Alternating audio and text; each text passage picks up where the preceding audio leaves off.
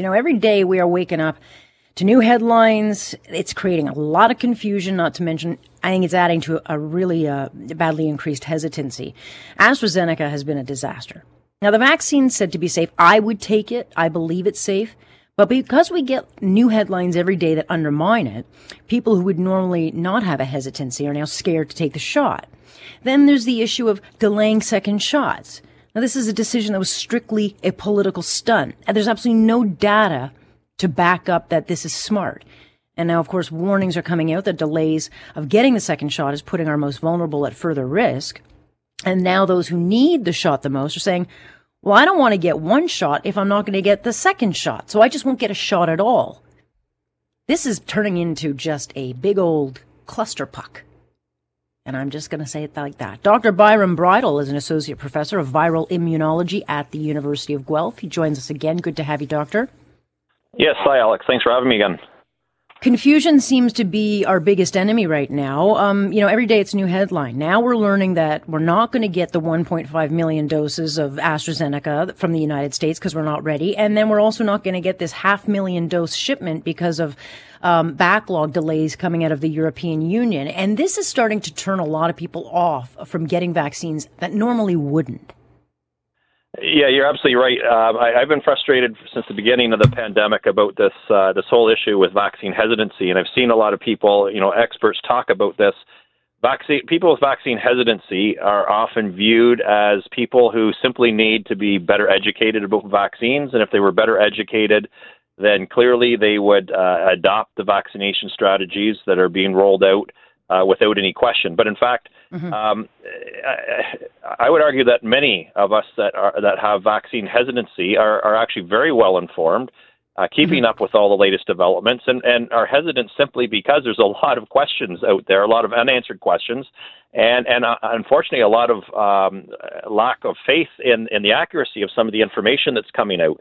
There's no question. You've hit on a couple of very important things. So first of all, I would have to say with the AstraZeneca vaccine and doses not coming to Canada, I don't think that's necessarily a bad thing. I can't rightfully promote the AstraZeneca vaccine with a lot of strength at the moment. What we have to understand in Canada is it's proven safe. It seems to be safe short term. Again, right? We don't have long term data, but short term seems safe.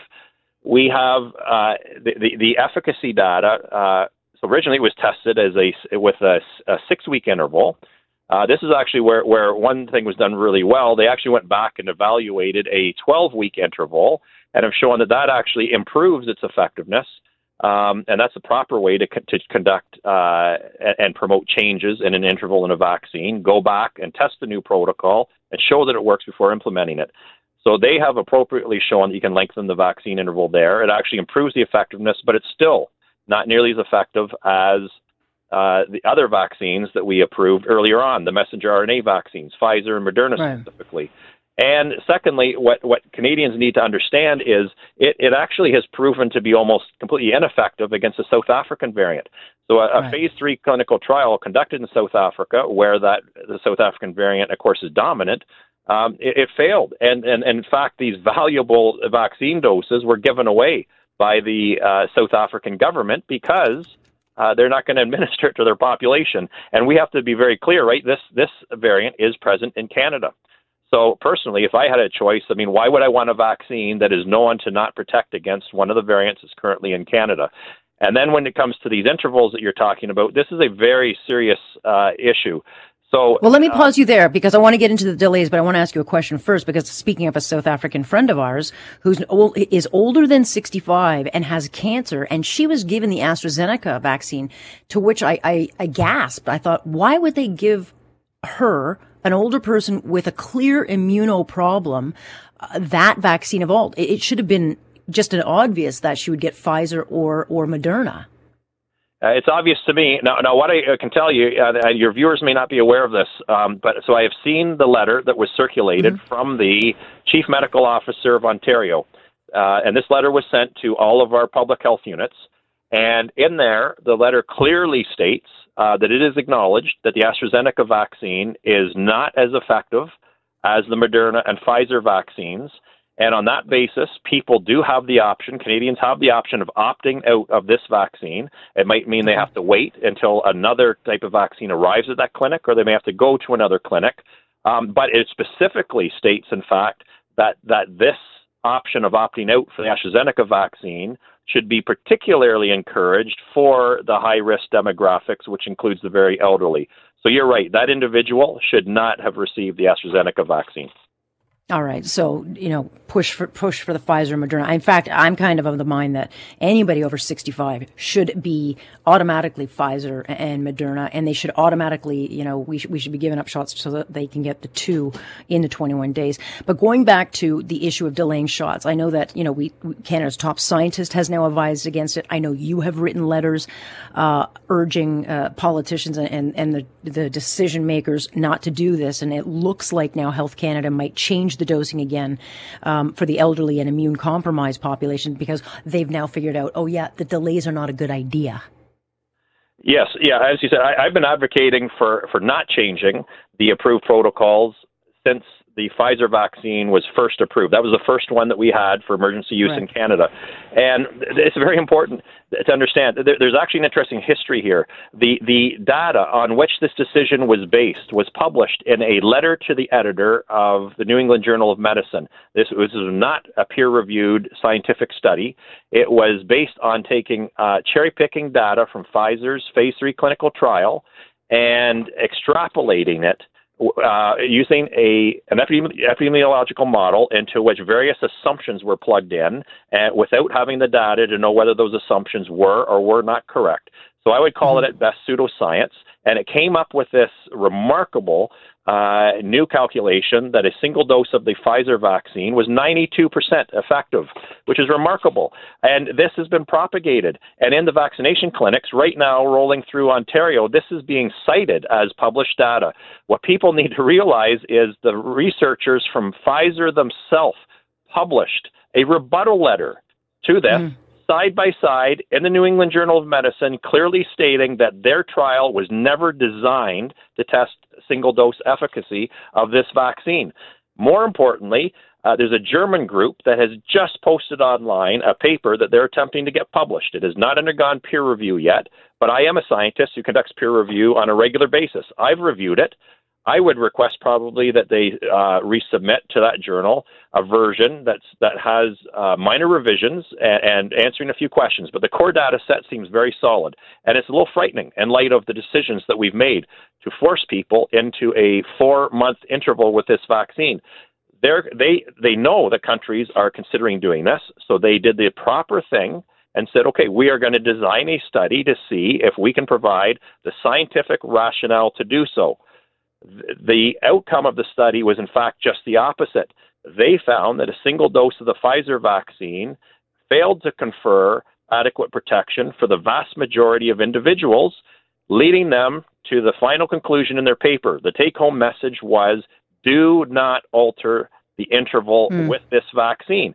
Every day that you extend that interval, you are extending the time period in which the vast majority of people that receive that first dose are left unprotected. And the only way that we can guarantee that remarkable 95% effectiveness is if you give that second dose 3 weeks later. So we have hard evidence now that there might actually be harm in lengthening these intervals. Scientists around the world and throughout Canada are flabbergasted. We don't understand. We have clear-cut data proving that these vaccines are highly effective if administered at a 3-week interval for Pfizer and a 4-week interval for Moderna. Anything other than that is pure speculation. We have no data to support it at this moment. And why would we force people into that type of experiment? It just makes no sense. Well, because when we have it doesn't, but that works. Yeah, but it's politics, Doctor, and you know that. These politicians, certainly the Trudeau government, they screwed up. They didn't get them on time, and now they're trying to get them in as many people as they can so that they can say, hey, look, we got you a shot. We didn't say, full vaccination. We just got you the shot. But, it's interesting. When it comes to climate change, it's all about the science. But here we are with vaccines that are new to the market. People are concerned about them. And we've got politicians playing politics on a health issue that really affects people. I don't understand. I've been talking about this for weeks. I don't understand why there's not more outrage over this. I don't either. I was very happy to see that our chief science advisor has stepped up to the plate here, right? Also saying, show us the data, show us the empirical evidence that suggests these changes. But now that there's this evidence actually suggesting it could be dangerous, right, makes this even worse. I don't know. I certainly have been speaking up in outrage about this. And I think that we need more people to do this. If you ask Health Canada, what do they recommend? If you ask the manufacturers what they recommend, it is the 3 and 4 week interval, and they will recommend nothing else. In fact, Health Canada legally cannot recommend anything else. And people need to start asking, why is that?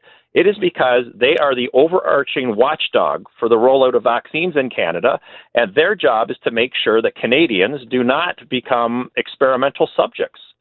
So that is why they can't. The only way that Health Canada could recommend the change is if the companies go back and test the new proposed protocol and show that it is safe and effective.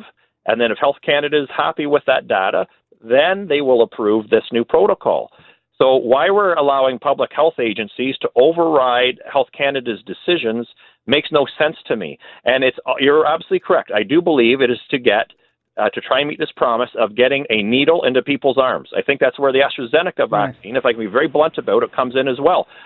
Honestly, again, if I'm blunt about it, I honestly feel we're accepting a lot of garbage from other people when we're trying to get these AstraZeneca doses of the AstraZeneca vaccine.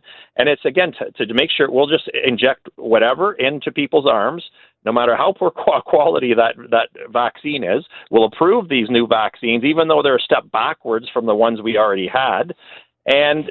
But this is potentially dangerous. It's with the assumption that surely all of these people will at least be partially protected. But like I said, there is no evidence that they won't be partially protected. Worse, as an immunologist, I can tell you, a vaccine is designed to induce immunological memory. That's what we need from the vaccine.